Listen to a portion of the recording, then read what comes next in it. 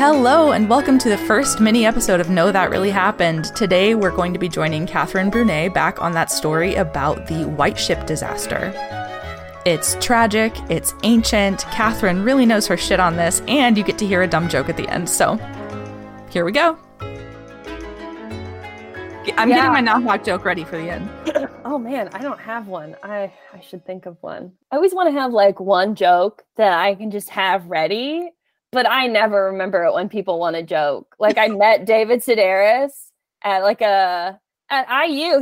He did an event where he like read from his new book, and we stayed after. He like signed all these books, and he draws a picture in your book when he signs it. So he like drew a picture in my book.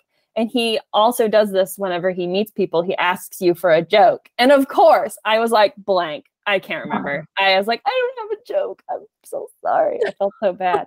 And that was like 15 years ago, and I still don't have a joke. I feel like I'm probably not going to come up with one, but it's fine. I got you. Okay. All right. Well, shall I tell you my story? Yes. Oh my God. I'm so excited. Excited. So today I'm going to tell you the story of the White Ship disaster. This accident, now mostly lost to the public knowledge of historical events, permanently altered the English royal line of succession, and it plunged the kingdom into civil war known as the Anarchy. Have you heard of the Anarchy? I have heard of anarchy in general, not the Anarchy as like the Anarchy, capital A. No. Oh my goodness. So I don't know how familiar you are with England 1,000 years ago, but lots of things are unsettling. A lot of things are unstable, and I'm going to lay a little background for you so we know who the players are in this. Cool. So first I'll set the stage. We're traveling back almost 1,000 years to medieval England. And there are a lot of people named Matilda at this time. So I've eliminated most of them from the story. There's 2 left that I couldn't get out of the story. They're main players, so there's 2 Matildas. I'm sorry. There could have been like 6, so I did my best. Why were there so many Matildas? It was just a popular name, or? Well, okay, so we're talking about upper class, and upper class like to keep their names from their ancestors. So the same names get recycled over and over. Gotcha. It seemed like a popular name at the time, but also William the Conqueror's wife was Matilda, and all these other Matildas are some of them, if not most of them, are named in her honor. So it's mostly her fault, but got it. So it was a popular name in the medieval time period. I'm going to cough real quick. You're not allowed to cough on my podcast. Edit that out. William I, known as the Conqueror, is Duke of Normandy, and he sails to southern England and defeats the English king, Harold II, on the battlefield near Hastings in 1066. So this is the beginning of the first Norman king. He's the first person from Normandy who becomes the English king. So Harold is overthrown and killed. At this time, the Normans did not follow the practice of the firstborn son and his descendants automatically succeeding the throne, which is something that I think we assume is just part of it. The firstborn son always just ascends the throne, but that's not a given. And at this time, the Normans didn't do that. So there was a bit of a kerfuffle. William the Conqueror has 3 sons. He picks his first son, Robert, to inherit the Duchy of Normandy. Okay, cool. His second son, William II, to inherit the throne of England. Drama. So you can imagine this caused some animosity between brothers, especially when William II dies without children in a hunting, quote-unquote, accident. And he leaves his throne to his younger brother, Henry. Okay. Robert's a little bit mad. Perhaps. Yeah, we could do a whole other podcast just about Robert. He is so crazy. This family is infinitely fascinating, but we are not going to focus on Robert today. So Henry I is William's 3rd son, and he inherits the throne from his brother. Henry's kingdom is strong and it's pretty sure-footed. He's defeated his older brother. They're always fighting each other. He defeated his brother Robert, who challenged him for the throne. And he's also taking control of his brother's land in Normandy. So Robert really doesn't get anything out of this. And Henry is a pretty strong king at this time. All right. It feels like so personal. Like, why does everyone in his family not want him to have anything? From what I remember, he was quite an asshole.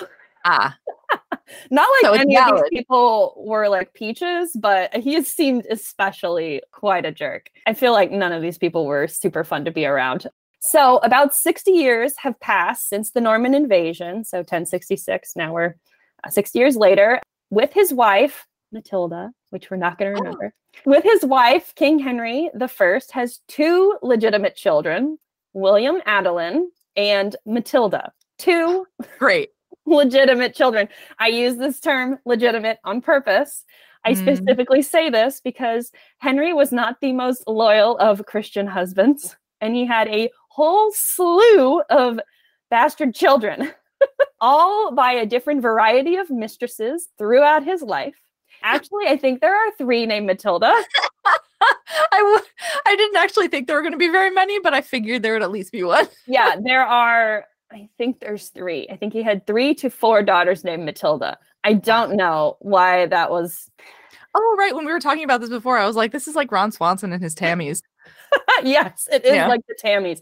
Yeah. Yes. Somehow they kept it all. They kept it all in order. Henry is actually pretty good to his natural born children. He recognized at least 20 of them. So kind. At least 20 of them. He awarded them titles, land, and politically strong marriages. So he was taking care of them to some extent. So Henry's son, William Adelin, is heir to the throne of England and the only legitimate male offspring. And his sister, Matilda, is next in line as the only other legitimate child, male or female. So these are the 2 important kids here. Matilda leaves England at the age of 8 to eventually get married to the Holy Roman Emperor.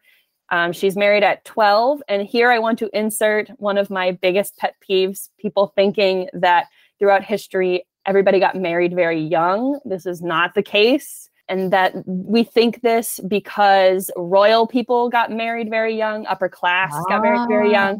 It doesn't mean that she was immediately having children at age 12. And most of the time, they were not consummating their marriages until 15 or older. So even when you hear about a 12-year-old child bride from like a political royal marriage, they aren't immediately having children. There are instances of this, but it's very rare. And people note it. Like Margaret Beaufort had a child at, I think, 12 or so, and people thought it was odd. It was a big deal. So this is a pet peeve of mine that I have, that even like in Jane Austen's time, people weren't getting married till 20 or older. It wasn't considered like old maid at 21 years old. Hollywood has especially like leaned into that narrative of it's so dramatic to see this like young girl getting married. And it's not to say that 16-year-olds didn't get married, but these like very abnormally young marriages that we see in history are just for the upper class for political purposes. It's not happening among the lower classes. Just a side note that. Interesting. So Matilda is married at 12. She has no children, and she returns back to England because her husband dies in 1125. And because of her first marriage in her youth, she is known to history as Empress Matilda. And this is how I will refer to Empress Matilda. So always known as Empress Matilda. So now we have a little background of the family. So we can arrive at November 25th, 1120. King Henry and his son, William Adelin, who's now 17, along with a large court entourage, are in the village of Barfleur on the northern coast of France and are planning to sail back to England after a visit to Normandy. A local ship captain, Thomas Fitzstephen, approaches King Henry with a proposition to use Fitzstephen's new ship, a sleek, chic model for the royal crossing to England. But Henry says he's already got his travel plans set, so he passes the ship offer to his royal entourage and William Adelin, which tells us that he felt it was safe enough that he would allow his very close loved ones to use it. So this is the ship that was new and supposed to be streamlined, great quality. In addition to the many in the king's retinue and Prince William, King Henry's illegitimate son, Richard, who was also a teenager, and one of Henry's daughters, the other Matilda, Countess of Perche, also boards Fitzstephen's ship called the Blanche Nef, or the White Ship. All right, so now we're getting somewhere with this. You said the words! We've been introduced to the culprit. Okay, so they are accompanied by a large group of young nobles, many of whom are heirs to their own family titles and estates, and in the same young generation as all the other aristocrats of this group, or should I say nobles versus aristocrats. The sources say that William Adelin was accompanied by almost all of the young nobility flocking around him. So this is a big group of young people, late teenagers and such. I just already know something terrible is going to happen. So I'm just, oh God, what's about to happen to all these teenagers? Mm-hmm. In total, including crew, there's about 300 people aboard this ship. It's a substantial amount of people. Yeah. And as it happened through many times in history, young people want to party. And so a large amount of wine was procured for the ship's passengers. So no big deal, just having a little drink. After all, this is a very short trip from France to England. It's only 30 miles or so, and an extremely well-known course. Countless ships ran this route for centuries. It would have been quite routine to travel this way. But that being said, the channel is not necessarily a safe or easy crossing. So vigilance for an ever-changing conditions of this body of water are really important. But this crowd is here for a good time. So what's the harm in a little binge drinking? Unfortunately, this crowd was drinking with the crew. Oh, God. So yeah, this is probably going to be a problem. So everybody's drinking and having a great time. And the sailors are drinking, and everyone is boasting that their ship is fast enough to catch up to King Henry's ship, which has already departed. One medieval account of the incident states that priests arrived to bless the ship and the passengers and the waters. And the drunken party laughed, mocked them, and drove them away. They were feeling it. God. Hooligans. Yes. Raucous. The environment was clearly chaos. Stephen of Blois, the king's nephew, who had originally been on board the ship, disembarked at this time, claiming illness and unable to travel. One source decides to give us TMI and says Stephen has diarrhea from heavy drinking. So Stephen's like, I've been down this road yesterday. I'm not doing this again. I thought he was leaving because he was like, okay, the vibe's off. Could also be. Maybe he had good instincts. Maybe he had anxious diarrhea. Can you row this boat while drunk? We shall see. Unfortunately, we are going to need to remember Stephen for later. He's important. They left after dark, which was not ideal. And reportedly, the inebriated oarsmen decide to push at full force to catch up to Henry's ship to see if they could beat him home to Southampton. The ship has barely left the harbor when it suddenly smashes into a well-known rock and fatally damages the ship. Just almost immediately. My favorite part of that is that you said a well-known rock. Oh, yeah. They knew. It was documented. This rock has been on the plans forever. People know it's there. It is a hazard, but they know to not hit it. Okay, so just as suddenly, only a mile or so offshore, this ship immediately starts sinking. Fast. Very fast. People quickly begin to drown, like super fast. God. We are talking cold November night air in freezing cold water of the channel. Screams from the passengers were heard even by Henry's ship. They could hear people screaming. But in the dark, with little moonlight, no one could tell where it was coming from. One account writes that on realizing the grave situation, Prince William Adelin was immediately thrown into a little boat, a little lifeboat sort of, and was being rowed to safety. But when the prince heard the cries of his half-sister Matilda, the Countess of Perche, one of the king's other children, William decides they have to go back and save his sister. You can imagine what happens when they go back. When the little boat returns to the sinking ship, it immediately is swarmed by frantic, drowning people who swamp the boat, sinking the boat, pulling all the passengers down into the water too. And even staying afloat, people who could swim would have frozen to death very swiftly in this winter weather. So they had really no chance. Jeez. Yeah, and it happened so quickly. 2 lucky souls managed to cling to the floating mast of the ship, staying out of the icy water. A nobleman's son called Geoffrey Lagle and a humble butcher named Berold from Rouen. It was said that Berold was not even supposed to be on the ship, but had boarded to collect debts owed to him by the nobles. In Earl Spencer's book on this event, he suggested that Berold may have even survived because of his insulating and water-resistant nature of his lower-class clothing, which would have been made of wool as opposed to rich, heavy, dense fabrics of nobility. Damn. A medieval source also says that the captain of the vessel, Thomas Fitzwilliam, emerged from the water at one point to ask Berold and Geoffrey what had happened to Prince William. When they told him that the prince had drowned, the captain reportedly said, "It is vain for me to go on living," and allowed himself to drown instead of facing King Henry's wrath at the carelessness of an accident like this. Wow. Yeah. Fuck. So it's not over yet. Geoffrey Lagle eventually was unable to hold on and also drowned. Berold the butcher ended up being the sole survivor, found by local fishermen the following morning. Some of the passengers' bodies were washed up on shore, but most were never recovered, including the king's son, William, the king's son, Richard, and his daughter, Matilda of Perche. Oh my God. That is how quickly shit can go wrong. Yeah. I don't think anybody was in charge. It was total chaos. So the news travels slowly to England, and while English nobles are grieving their children's deaths, and many of them, remember, a lot of these people are from noble families, no one has told the king what happened. They're afraid of his response.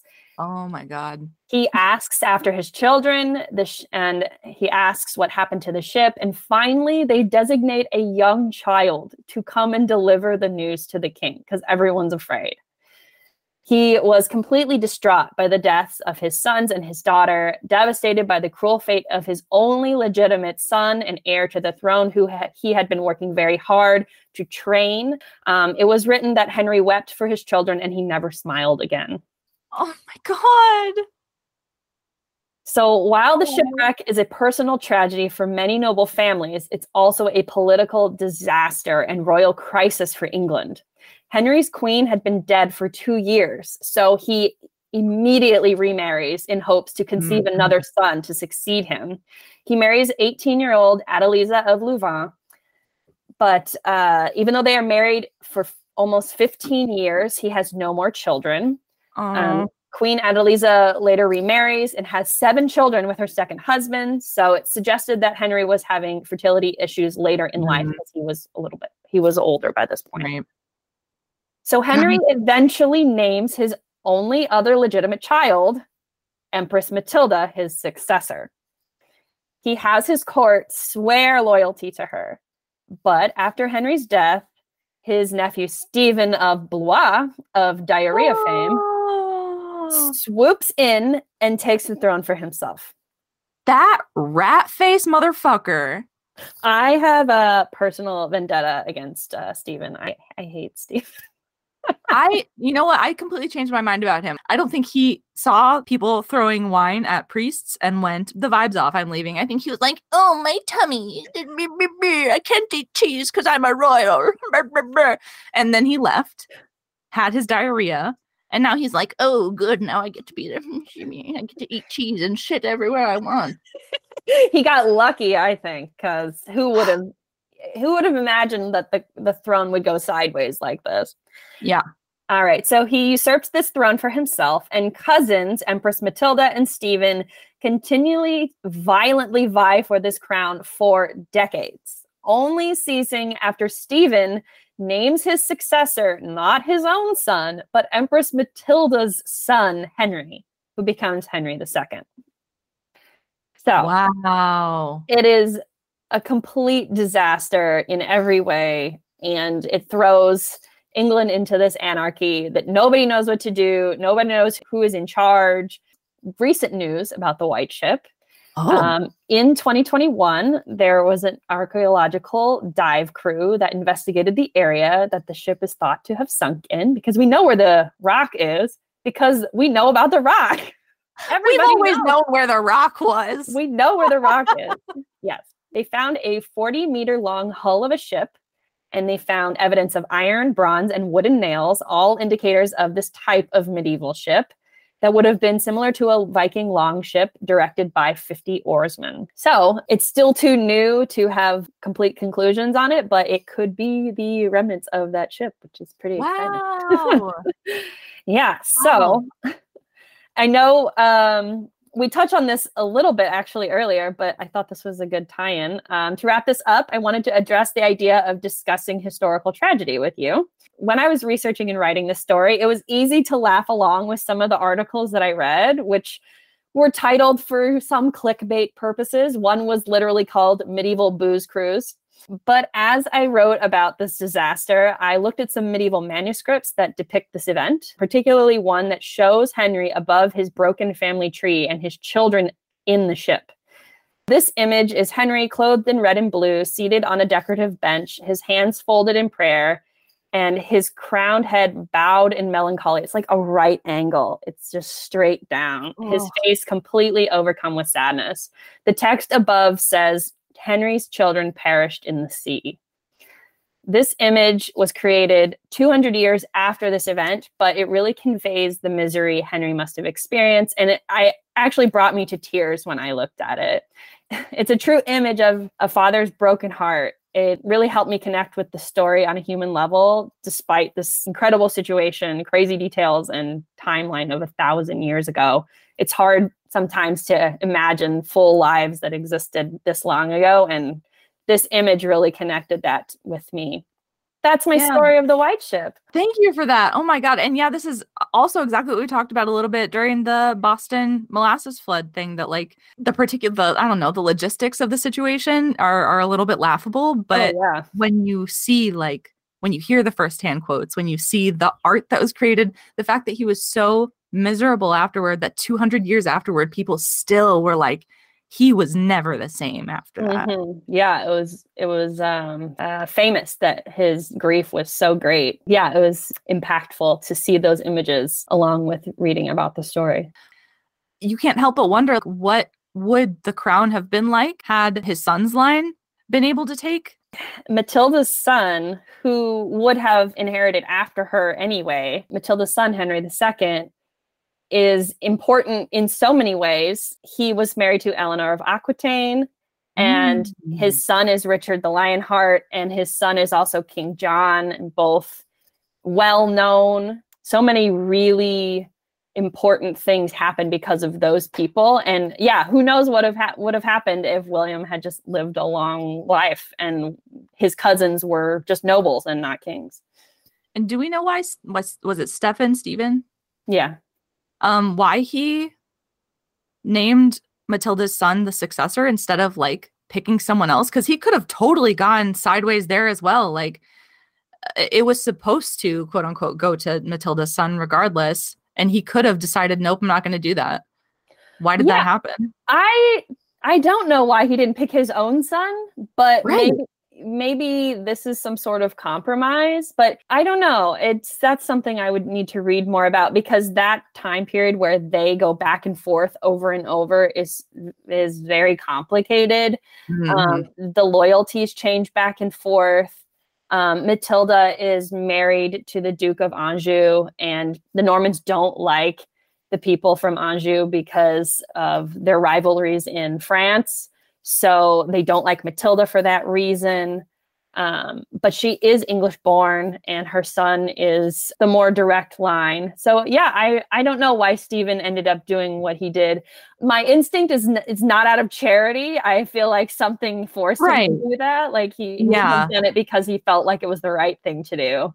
Based on how people made choices back then, I feel like you're probably right. There must have been some political reason to do what he did. Man, all of these Shakespeare plays could have been named other things. Yeah, that's true. There could have been a whole complete different family of people for Shakespeare to be writing plays about. And it's because of that ship. That's wild. I'd never heard of it before. I've talked to some of my classmates. They've never heard of it before. I don't know if people learn about this when they take classes in English history, if you go back far enough, but I imagine they probably don't, because there's at some point, if you have 1,000 years of history, you have to start somewhere, and it's probably not significant enough in the long run. But it's a huge turn of events that no one could have predicted. I think it's fascinating. And this time period is just very fascinating to me too, the people who are involved and how quickly things can turn, that they had all sworn their loyalty to Matilda. And as soon as Henry's dead, they all changed their minds. Men are the worst. Maybe that can be the moral of this episode. She's not always the best, but I am definitely pro Empress Matilda at all times. I'm always on her team. She is not official in the list of kings, and Stephen is, and I'm a little bit peeved about that too. She's sometimes included. I don't know if she's on my cup. I have a cup of kings. That's awesome. Let's see. Is she here? If you're in England and you go places that have history about this time period and you see the list of kings and you see that someone has scratched out Stephen and written in Matilda, it was Catherine. I'm here fighting for Matilda even now. Fighting the good fight. We all appreciate it. This whole time, whenever I talk on Zoom or video chat, I always have to have something to do with my hands. I've been like flipping around this. This is a letter opener that's shaped like a sword. Oh my God, listeners, I wish you could have been here for this moment, because she just slowly lifted this tiny sword into the screen. It's I got it from the Tower of London, and it's just so fun. I had to have it. Yeah. Having an actual sword, like a full sword that I can hold and swing is a goal for sure. I don't know why it hasn't happened yet. I know. You have a sword by now. I don't know how I still don't have a sword. It's embarrassing. You don't have a sword? I have plenty of fencing swords. Well, when this podcast obviously gets super famous and makes me tons of millions of dollars, I will send you a sword. It might be a planned graduation present when I become a master of medieval studies. Oh, that's amazing. I have this. Definitely do that. There's on Etsy, I have this one saved. It's a wooden reproduction of Eowyn's sword from Lord of the Rings. Ooh, yeah. The Lord of the Rings swords. When I was in high school, I had those on Christmas lists. Your parents were like, no. Yeah, they were like, absolutely not. We're not spending $500 for you to have a real sword. You're 16. Killjoy. Yeah. Woo. This was awesome. This story wasn't necessarily an upper. It was not nearly as much of a downer as I feel like the first two were. I got really sad after the first two, and I was like, geez, am I going to be able to air this? Yeah, I mean, disasters are sad. I mean, doesn't mean they aren't interesting. Or there are some conspiracies about the White Ship that it was a plot to kill all these people. I know modern historians say, no, there's no way. The medieval sources never sound skeptical that this isn't an accident. There's no contemporary suspicion of what happened. The only real mystery is, why did the captain allow this of his crew? Like, how could he have, as a professional person, allowed his crew to be drinking? Especially with such precious cargo. So that is an unknown. We don't know why he decided that was acceptable. But other than that, we'll leave the conspiracy theories there, because they're probably nothing to them. Well, if anything, this episode has provided a ton of fodder for Hollywood, so I don't want to see another Marvel movie. I think that there should be an entire HBO series called The Normans. What are they doing? William all the way up. These people are crazy. I have so many more stories of Henry's 20 illegitimate children or more. One of his daughters tried to kill him with a crossbow. Oh my God. So Henry was in a fight with her over something really serious. He had fights with everybody. He was really angry. He had his granddaughter's noses chopped off or something. And this is his daughter's daughters. And so she was really upset, obviously. And she like hid a crossbow in her dress and was like, oh, I want to talk this over. And then she got into the castle and then tried to shoot him with it.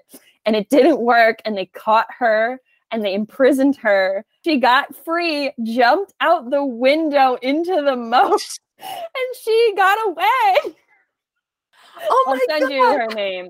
I can't remember. It's Juliana something, but I'll send you her Wikipedia page. It's amazing. They talk about her in the book that I read about the White Ship, because I was like, why we don't need any fiction ever again, because this is so incredible. These people are really out here shooting crossbows at their dads. This whole family is just, we need a cable show. We need it. Green lighting. Come on, what are we doing?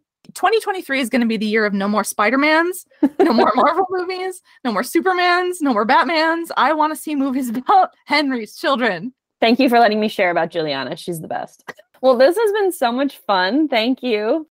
And as promised, here is the greatest joke of all time. What's something that's brown and sticky? I bet you can't guess. You have no idea. It's a stick, idiot. I'm just kidding. I love you. Keep an eye out for the next episode of Know That Really Happened. Remember to like, subscribe, and leave a review. I love to hear what you think of the episodes, and it helps all the other nerds find us. Thank you to Alexi Chistelin of Lexan Music for the use of our theme song. See you next time.